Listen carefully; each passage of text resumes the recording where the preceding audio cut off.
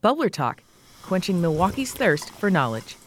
I'm WUWM's Taryn Powell. Who were the first known Black people to settle in Milwaukee? That's the question that piqued the curiosity of one of our Bubbler Talk listeners. Claiborne Benson, the executive director of the Wisconsin Black Historical Society, says Black people came as trappers and guides, as frontiersmen. They came as newcomers to this territory. They came as soldiers. They came as enslaved people. They came married to white people. They came with Indians. They lived downtown Milwaukee in places that Black people don't live today. The first documented Black resident of Milwaukee was a man named Joe Oliver, a cook who came to the city in 1835. He worked on lake steamers, or large steam-powered boats. The Milwaukee Journal in 1967 described him as a tall and muscular man. Benson says Oliver worked as a cook for Solomon Juneau, the first mayor of Milwaukee. And Benson says Oliver was also the first Black man to vote in Milwaukee's first election held on September 17, 1835. He knew that the rules were that African Americans were not permitted to vote, but he got in line anyway. And because he was such a good friend of theirs, they said it was okay for him to vote. And the system accepted his vote. Black men would not be given the legal right to vote in Wisconsin until 1866, but in 1835, Milwaukee settlers were eager to establish themselves as a thriving city, so they solicited the votes of all residents. William T. Green, the first Black man to graduate from the University of Wisconsin-Madison Law School and a Milwaukee activist, wrote about a growing Black population in Milwaukee that happened between 1840 and 1845.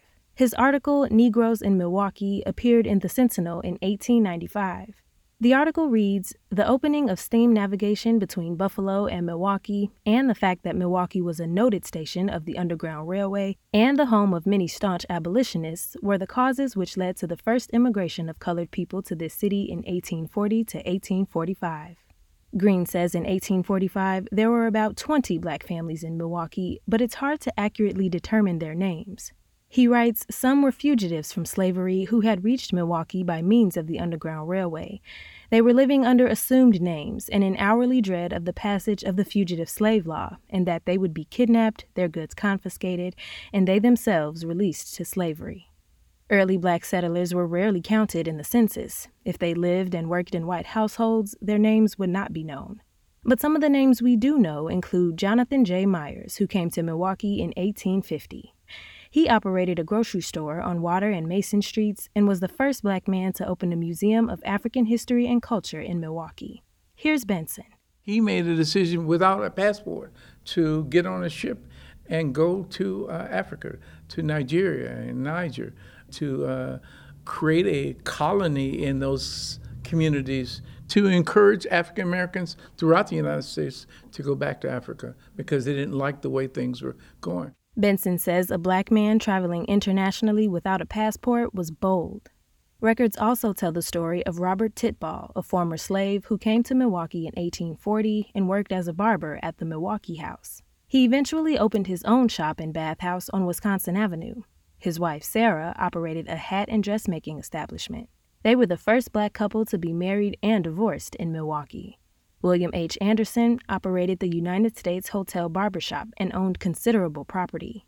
Benson says there were not many Black-owned businesses, but they did exist on Wisconsin Avenue, Michigan Street, Plankinton, and Water Street.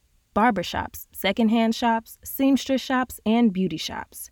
Benson says there are even more Black people whose names we don't know that helped settle Milwaukee. Support for Bubbler Talk comes from Landmark Credit Union. Got a question about the Milwaukee area?